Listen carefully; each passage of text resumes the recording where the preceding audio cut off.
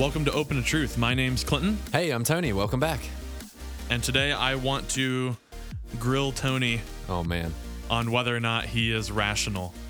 I already know the answer. So you think you're rational? No, I'm not very confident in my ability to be rational. Oh, I'm why? going to be exposed today. Why don't you think you are? I'm just bad at this stuff, man. I know my intuitions can't be trusted on some of this stuff. Because this is the kind of thing you've asked me these little puzzle questions in the car, and I can see the trap that you're setting for me, but I still want to say the obvious answer. Yeah. And you go, yeah, that is what you want to say, but wrong. Yeah. So that's probably going to happen all day today. Okay. Well, I want to start off with maybe some softballs, Okay. but so at least in this part one, I want to go over what we can call fallacies of reasoning. Yeah. And a fallacy, it's just a way that an argument can go awry. It's a flaw in your reasoning powers. You're maybe jumping to a conclusion that you shouldn't be. Yeah. Maybe the evidential basis is weak for the claim that you're trying to make in some way. And some of these can be tricky and attractive. And that's why it's worth taking some time to break them down and explore them. Because I think as we go through these fallacies, we'll probably find that we have all been guilty of at least one of these at some point in our life. Right. You know? And I think they come up in all areas. Yeah. It can come up in a marriage. You're fighting with your spouse. Certainly. In the church, in politics. Yeah. Whatever it is, at your workplace. This is a consistent human problem. Right. Wherever you find yourself, it's possible that you're engaging in cheap shots, different fallacies to try to win. Yeah. You aren't really being open to truth, and you're using what you think is reasoning as a cudgel, and it's not good reasoning. Right. It's just a power play. Well, it might even be worth talking about just when we say argument, what we mean by that. We don't just mean Good. quarrel. You know, we don't, although a lot of the times quarrels contain arguments, but do you want to articulate what we actually mean by argument? Yeah, how I'm using that word is an argument is a set of claims where one is presenting reasons for a conclusion. Mm-hmm. And sometimes we call those reasons premises Yep. of your argument, and they work together to try to Persuade, right? Yep. You're trying to demonstrate the truth of a conclusion. Yeah. So really crucial in a podcast called Open to Truth, where we hope that we and our listeners are open to having our minds changed.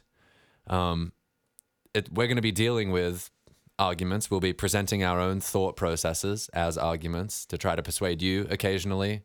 But then we'll be grappling with arguments that are trying to persuade us or that we're finding ourselves persuaded by. And so delving into these fallacies just helps us to make sure that we're thinking clearly about this stuff. Mm-hmm. Yeah. So I'll start right away with perhaps the one that's pretty easy to recognize as a fallacy. Okay. It's pretty rampant. And that's ad hominem. Yeah. It's Latin for to the man or against the man. And what that's saying is you're not actually attacking the argument. You're attacking the person that's making the argument. And that's a fallacy. Yeah. When you pretend that your comments about a person undermine the content of their argument. Yeah. This can come up particularly nasty sometimes in marriages or close relationships where you feel like you're losing an argument, so you just point out a character flaw or you point out something you just hurl an insult and hope that staves off the impending conclusion. I do have a question on this though, because with a lot of these fallacies, there is kind of a nugget of truth that makes them attractive. Suppose you have a situation where somebody is trying to tell you something or convince you of something, and you know that they are just a habitual liar. Yes. So should this undermine my confidence in what they're saying? You know, like, should I allow the fact that they are a habitual liar, which is a character deficit, should that influence whether or not I trust what they're telling me? No, I don't think so. I think that's a non-fallacious attack, if you want to call it, or a comment on a person. I think that character traits can influence my justification, my reasons for believing something, but it doesn't mean that the view being espoused is false. Right. So say it's snowing outside and this guy, Liar Larry, tells you, man, it's really snowing outside. Well, you're just a liar, man. I don't trust you. Well, it could still be snowing outside, you know? Right. So liars can speak truths on occasion. Yeah. Yeah. They can't. And, or it's kind of besides the point whether it in fact is snowing. It's just, if you have been known to speak falsehoods in the past, I have a reason to withhold judgment on what you're saying, or your testimony, Yeah. your testifying of events in the world holds little evidential It's value. not adding for much me. weight for me. Yeah. Like I have to go and investigate that claim through other means. Right. Not I'm just not your saying testimony. but crucially, I'm not saying that you are incorrect Yeah. because of that. Because you're a liar. That would be an ad hominem fallacy. Totally. Okay. But I'm just withholding judgment Yeah. in those cases. And is this the kind of thing you see in political campaigns where, you know, they'll like try to attack the character of their opponents on television commercials, radio commercials? Well, here's like a pretty classic example that happened during the George W. Bush administration. We had the war in Iraq, which at the time was pretty unanimous after 9/11. We need to go after bin Laden, and that started off in Afghanistan, and then maybe Saddam was helping fund Al-Qaeda, so we went after Saddam. But kind of in retrospect, or even at the time, some people were saying, oh, George W. Bush only wants to do this because he has connections to Halliburton, the oil company, and they want control of oil in the Middle East. I think that would be, depending on how far you're pushing that, it borders on like a ad hominem fallacy, a particular type of it we might call circumstantial.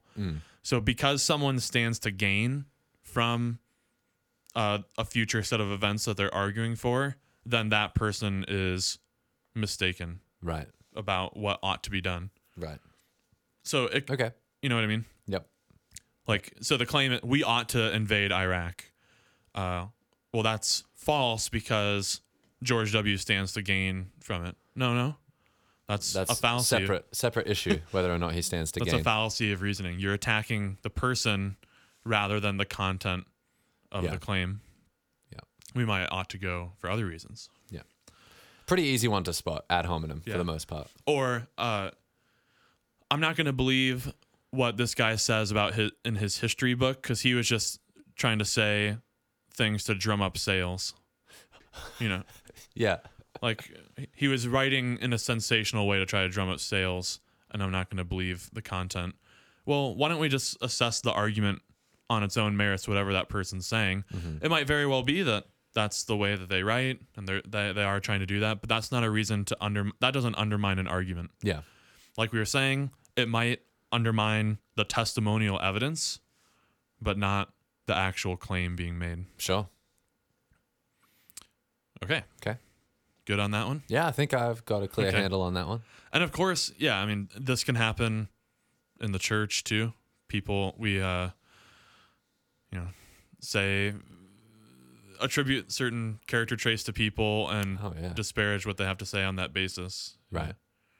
Well, I was just thinking, I don't know if this is ad hominem. We were bouncing this around earlier, but, you know, I've run into people who, you know, they won't want to read a particular author because of some view that they think or know that the author holds. So don't read Rob Bell. He's a universalist. Okay. Is that a good reason to not read Rob Bell's material? Right.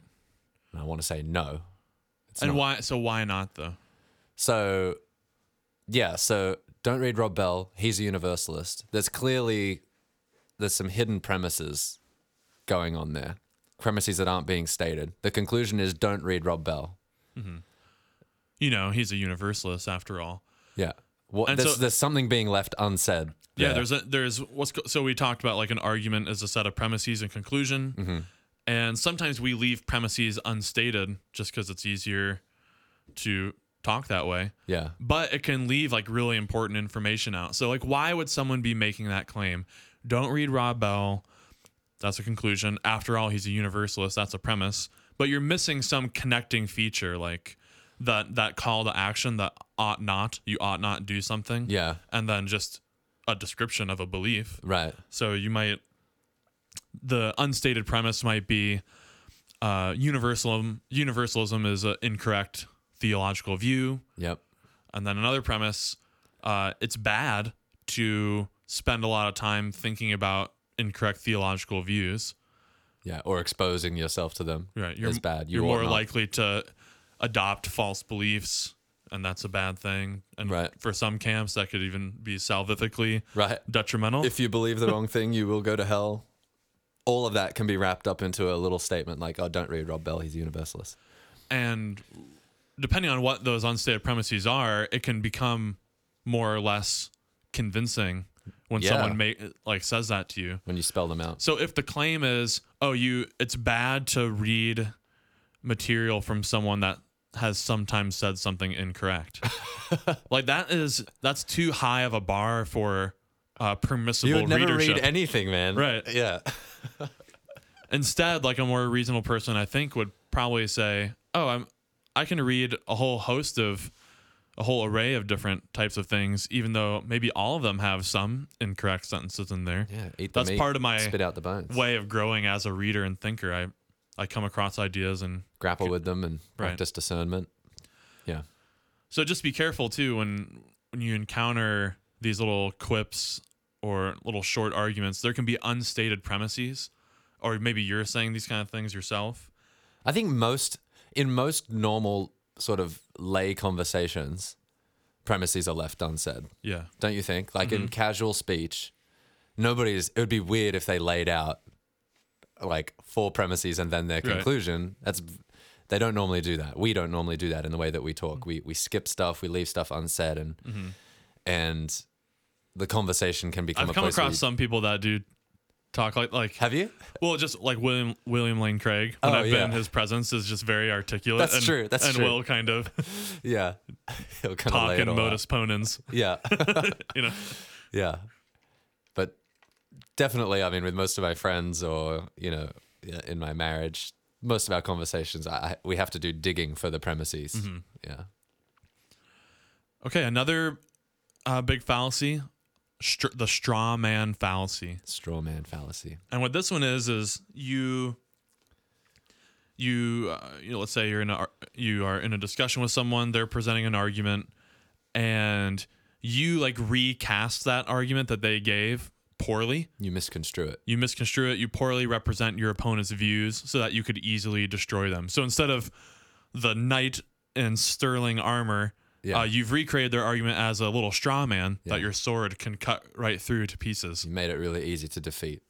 So you're not really grappling with your opponent's view. It's a made up, misconstrued, weaker version of it. But it's almost like they're trying to slip it past the goalie. Like it looks like you're winning the argument, Right. But the truth is, no, you're attacking an argument that's not the one I'm presenting. Yeah.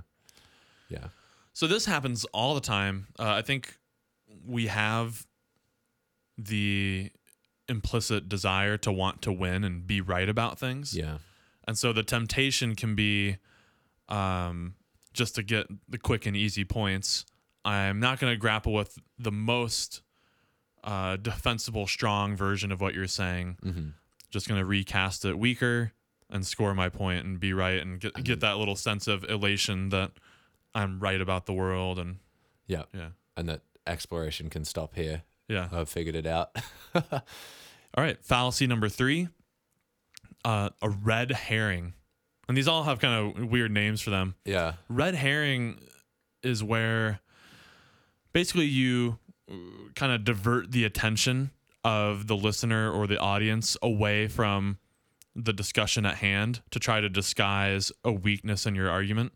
Yeah. And this term comes from like training bloodhounds to collect animals during the hunt.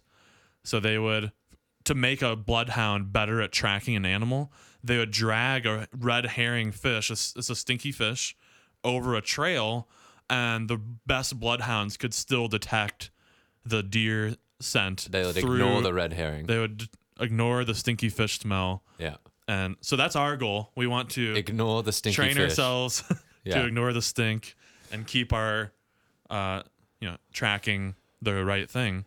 I think this. Correct me if I'm wrong, but I feel like this usually comes up when the person presenting the red herring is either feeling cornered or threatened, or they feel like their one argument is about to fall down, so they will bring up an entirely separate issue and try to redirect the conversation. If you've ever been in an argument that seemed to go in circles, like we're just not getting to the bottom of it, we talk about this one thing, which leads to the next thing, which leads to the next thing, and we're never solving any of these issues. Right. That's red herring at play. You're constantly getting rabbit trailed into different discussions rather than keeping the main thing. Yeah. I remember some guys who were fiends for this in debates with William Lane Craig about, does God exist and stuff. Guys like Christopher Hitchens, Lawrence Krauss, would bring up violence in the Old Testament somehow as being a part of their argument that God doesn't exist or something. But Craig, as a trained debater and philosopher, is pretty quick to point out, that's a total red herring, separate discussion of... Right. That's a whole separate discussion. What is scripture? How should these be read? It has no bearing on whether or not God exists. Yeah, exactly. Yeah. And you see this all the time in political debates. Yeah. That, you have the debates are already kind of goofy as is. You only get 30 or 40 seconds to respond. But what's your view on taxes? And, or how would you do tax reform, or what's going to be your plan? It's really good that we spend taxes on the military, and the military provides such great defense for our nation. And you go into this whole thing about being pro-military. Yeah. And and it can be confusing because they're saying maybe true sentences that you agree with, and you are pro-military also. But then at the end, if you reflect back, you're like, oh wait, they were asked about taxes. What's going to be the tax rate? They just dodged it. Yeah. Yeah.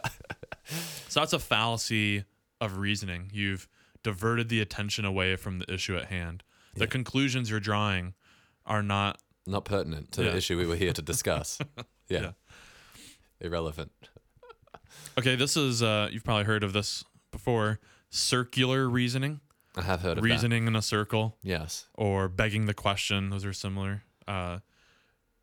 So circular reasoning would be, I believe A because of B, and I believe I believe A because of B, and I believe B because of A. Yeah. You cannot hold both of those. Right. So you're reasoning in a circle, or that's a pretty tight little loop. Is it like the only reason you would believe one of the premises is if you already accept the conclusion? Yeah. You already believe the conclusion. Right. When the premise is supposed to prove the conclusion. So this might ruffle some feathers. I feel like I've already said it in past episodes though. Concerning the divine inspiration of Scripture, or these Bibles that we have, are these divinely inspired? That's the question at hand, and the conclusion that most folks are arguing for in our circles is yes. Yes, the Bible in its entirety is divinely inspired. Okay, that's fine. That's a conclusion you could argue for. What's your reason? What's one of your premises for that? The Bible says that all Scripture is God breathed. Yeah. Wait. Yeah. Time out. Feels like you've reasoned in a circle, because the only reason that I would believe that the truth of that passage, or at least so far, the evidence that's been presented so far is I would only believe that if I already thought that the Bible was inspired. Yeah, I need that particular verse to be inspired for me to trust it. Yeah. So that can't serve on its own as the one reason you think Scripture is inspired. Not to say there can't be other reasons, but if that's the only reason, not enough. You've reasoned in a circle. You've committed a fallacy of reasoning. Is that too harsh? No, it's true. It's true. It's really sounded like a charge, like you're in a courtroom. You have committed a fallacy of reasoning. Guilty. Okay. Yeah. Now this one I struggle with totally to understand, but let's just kind of hash it out here live. All right. The genetic fallacy. Okay. And this is saying you're attacking the origin or source of a belief rather than the content of it.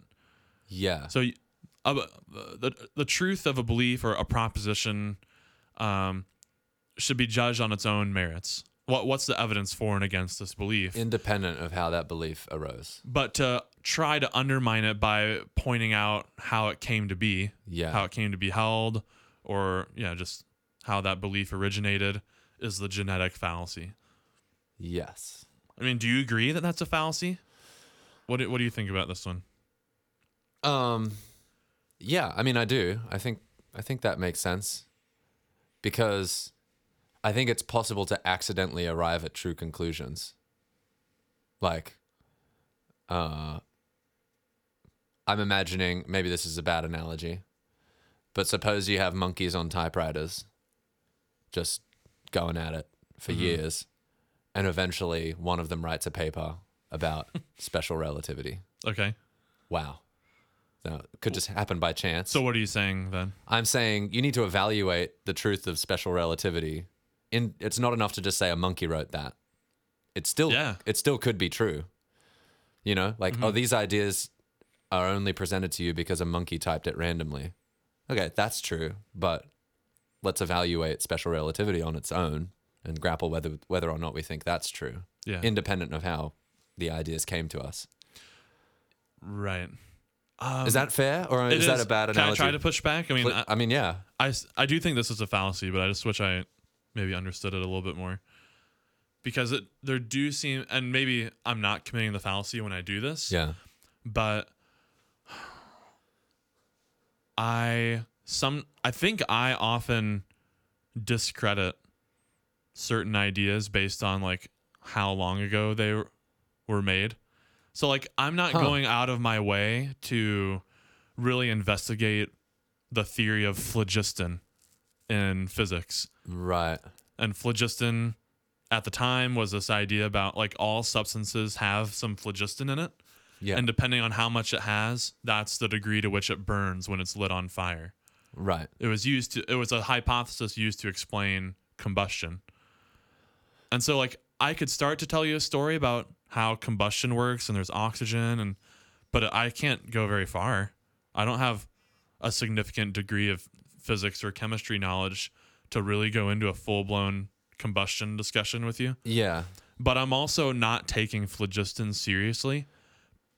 And I think based on like where it came from, like it was an older time. They didn't have nearly the resources we have to discover these things. And I kind of trust the modernity of microscopes and... Well, that's what I want to push back on. What you're doing there is just appealing to authority to save time, right?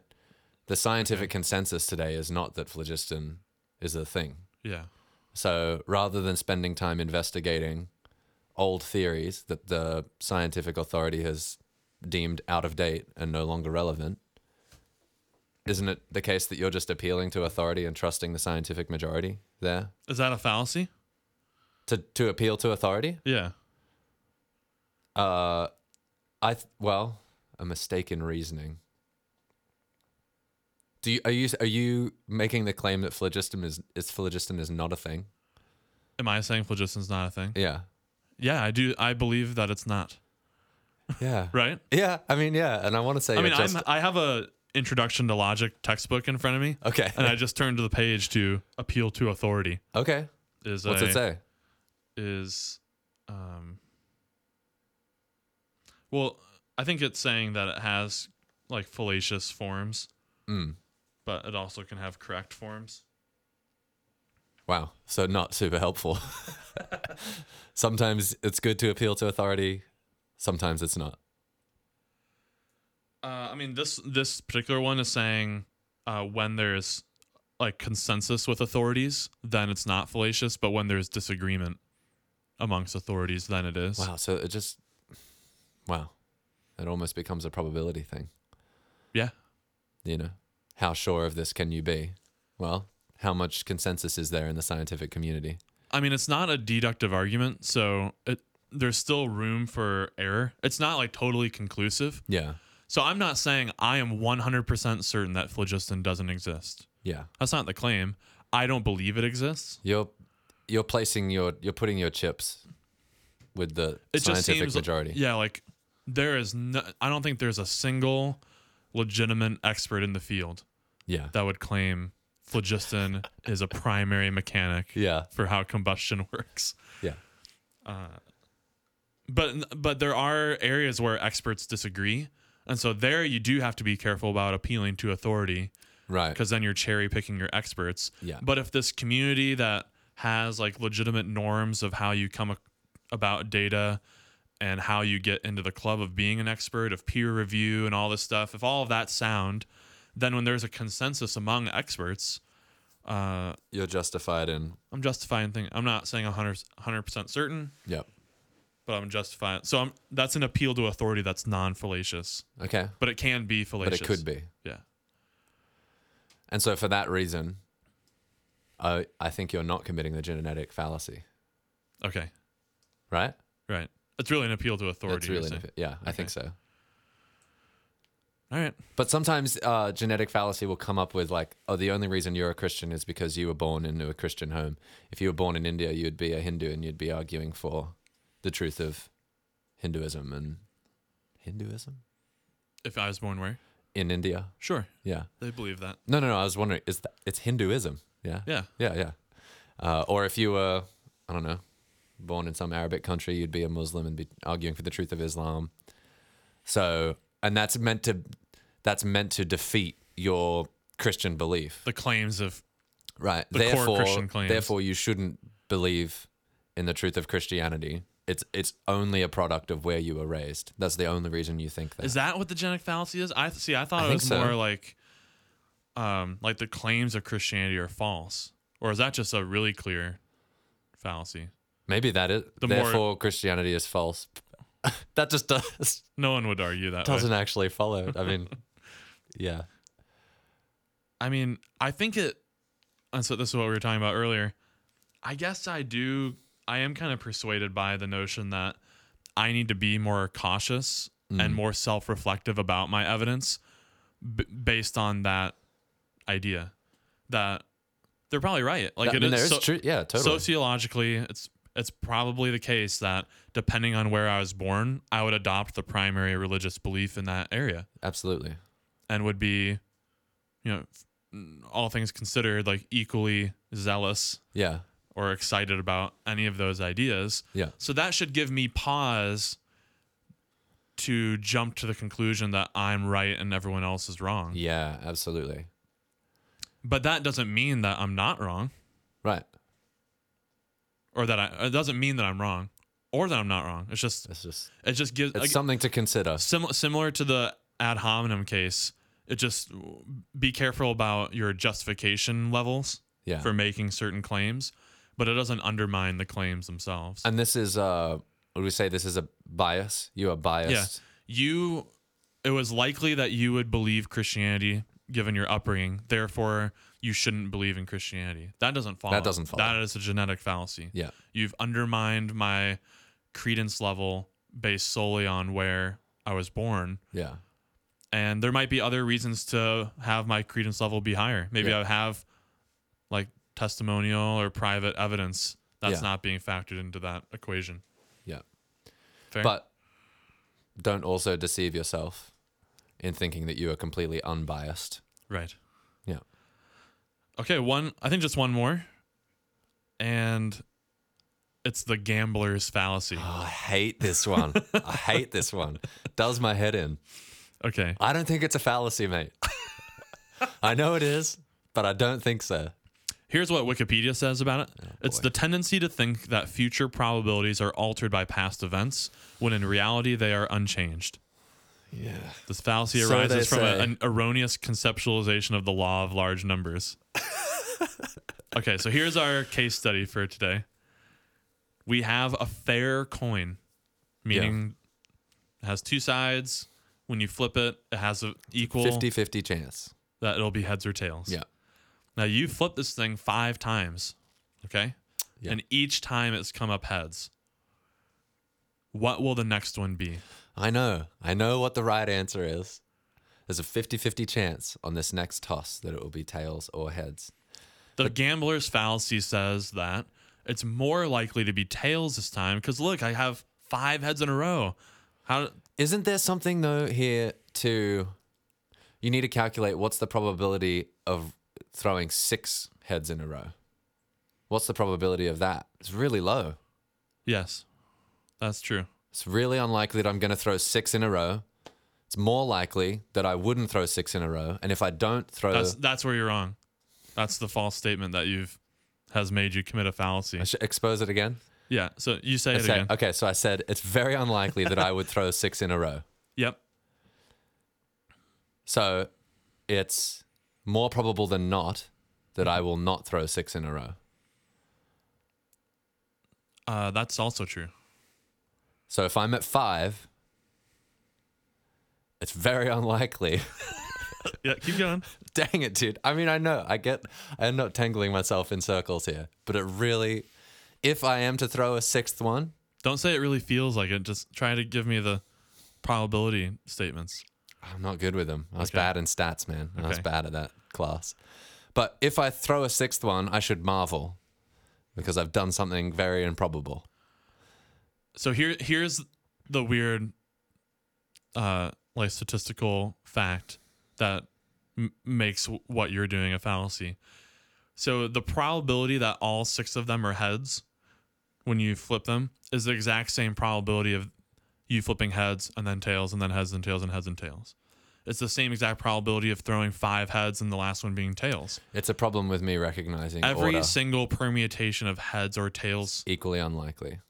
we don't have to Or even equally say likely. yes. They all have the same chance of happening. The problem is in me recognizing a pattern. So you said 2 true things. It's really unlikely for me to throw 6 heads. Well, yeah. Every single 6-round permutation has the same probability, and it's all low. Yeah. Okay. And it's really likely that I will not have 6 heads in a row. Yeah.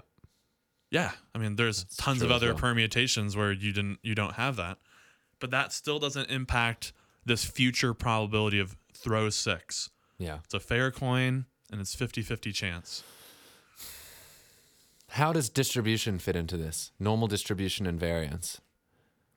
Can you So, explain yourself? so over time, given enough throws, I would expect them to be roughly 50-50. That's right. That's what we mean by probability, Yeah, right, assigning a percentage. right. So if As it's, the number of throws approach infinity, yeah. you will have an equal number of outcomes. And so is the problem just that infinity is impossible to reach? Because if let's say I throw 4,000 times, I'm just making the number bigger Okay. to try to Yeah, juice up the juice up the intuitions. emotions here. Yeah. I throw 4,000 heads in a row. Oh, man. Well, see, now I'm skeptical of the coin if I throw 4,000 Right. heads in a row. Yeah. But like over time, I should the results are very skewed from what I know the probability to be, right? It's been 100% heads. Or maybe even just so that we're less skeptical of the coin, let's say in 4,000 throws, 3,500 have been heads and 500 have been tails. Yeah. I should expect that over the So more next tails are coming my yeah, way. more tails need to come for this probability to be balanced back out to 50-50 because right now it's really skewed. Well, that's for sure true. But I don't know anything But about that this doesn't- next throw. Right. Yeah. This is why I shouldn't gamble, man. This is why. Another way of thinking about it is be careful about assigning the probability or equating the probability of a single event to a set of events. The probability of any set of events starts to grow down really far. But the probability of a single event Yeah. is going to be far higher. You used to do this in WoW all the time when you wanted loot. Do you remember that? No. You would do slash rolls to try to get all your low rolls out of the way. Oh, right. Yeah. So that you could get a high roll when people were bidding on the item. Right, that's foolish. Now, I mean, I don't know enough to get into this without, or just more than this one sentence that I want to say. Okay, But say it though. I'm pretty sure that we don't have any kind of fair random number generator, that a perfect one has not been found. I think that's true. Aren't they all based on like the date? There's something. That's how they're seeded, right? Yeah. Some internal atomic clock that's how they get their initial seed. Right. So maybe it is the case that this gambler's fallacy can still, it's non-fallacious reasoning on your part because there's no such thing as a fair coin. But that information is so hidden from you. It might as well be random. Yeah. Yeah. That one upsets me. I hear your explanation. Yeah. I agree with it, but I don't like it. But I think this is helpful though, because I think that most people consider themselves far more rational than they are. Oh man. Yeah, I do. There are things that we find intuitive that are false. Intuitions can be wrong. That can be very misleading. And the gambler's fallacy is a great example of that. You really even as I describe it, You feel the tug. I do feel the emotional tug of, man, it's probably going to come up tails this time, surely. Yeah. And it's just not the case. So I think that should give us all pause. Again, this theme of it's not necessarily that you're wrong, but check your justification level, your evidence level. Do you have the right amount of evidence to make an assertion or a claim? Avoid fallacious reasoning, a flaw in it. Be mindful that there are easy traps to fall into. Yeah. Be vigilant. Yeah. This will help you become more open to truth. It sure will. You'll be slightly embarrassed, like I am, Yeah. but you will become more open and humble. Cool.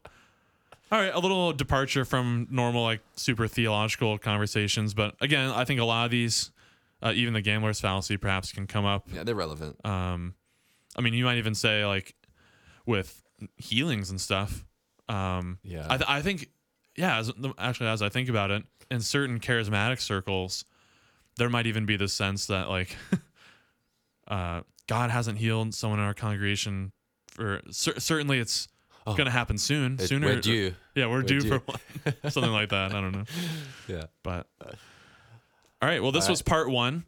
Make sure to tune into part 2 for a little bit more psychological analysis of our cognitive biases. Wow. These were the fallacies of reasoning that you can avoid, but the cognitive biases are a little bit trickier to avoid. They're just part of who you are. Yeah. You can recognize them and try to correct for them. Yeah. Yeah. But all right. Well, we'll see you next time. Thanks for listening. See ya. Oh, should we have given website?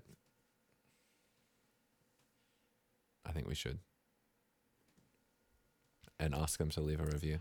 All right. If you think we're wrong about some of the stuff, that these aren't actually fallacies, or if you have, or like, oh, you left out this really important fallacy. Or you spotted us making fallacies today. While trying to explain them. Write into the show. That'd be really helpful. Leave a review on iTunes or follow us on our new Podbean page. Heck yeah. That'd be pretty cool. Check out the new website design. If you primarily listen to something on a Podcast Republic or one of these things, go check out the new website. Yeah. It's been redesigned. So so you can also, you can message us at opentotruthpodcast@gmail.com. And of course, our website, opentotruthpodcast.com. We're trying to buy the opentotruth.com URL. Yeah. Someone's gouging us. It's $300. Yeah. So and we might have to wait until indignant Yeah. about it. So it's just the principle of the matter. right. Yeah. All right. Well, thanks for listening. Hopefully we hear from you and we'll talk soon. See ya. Bye.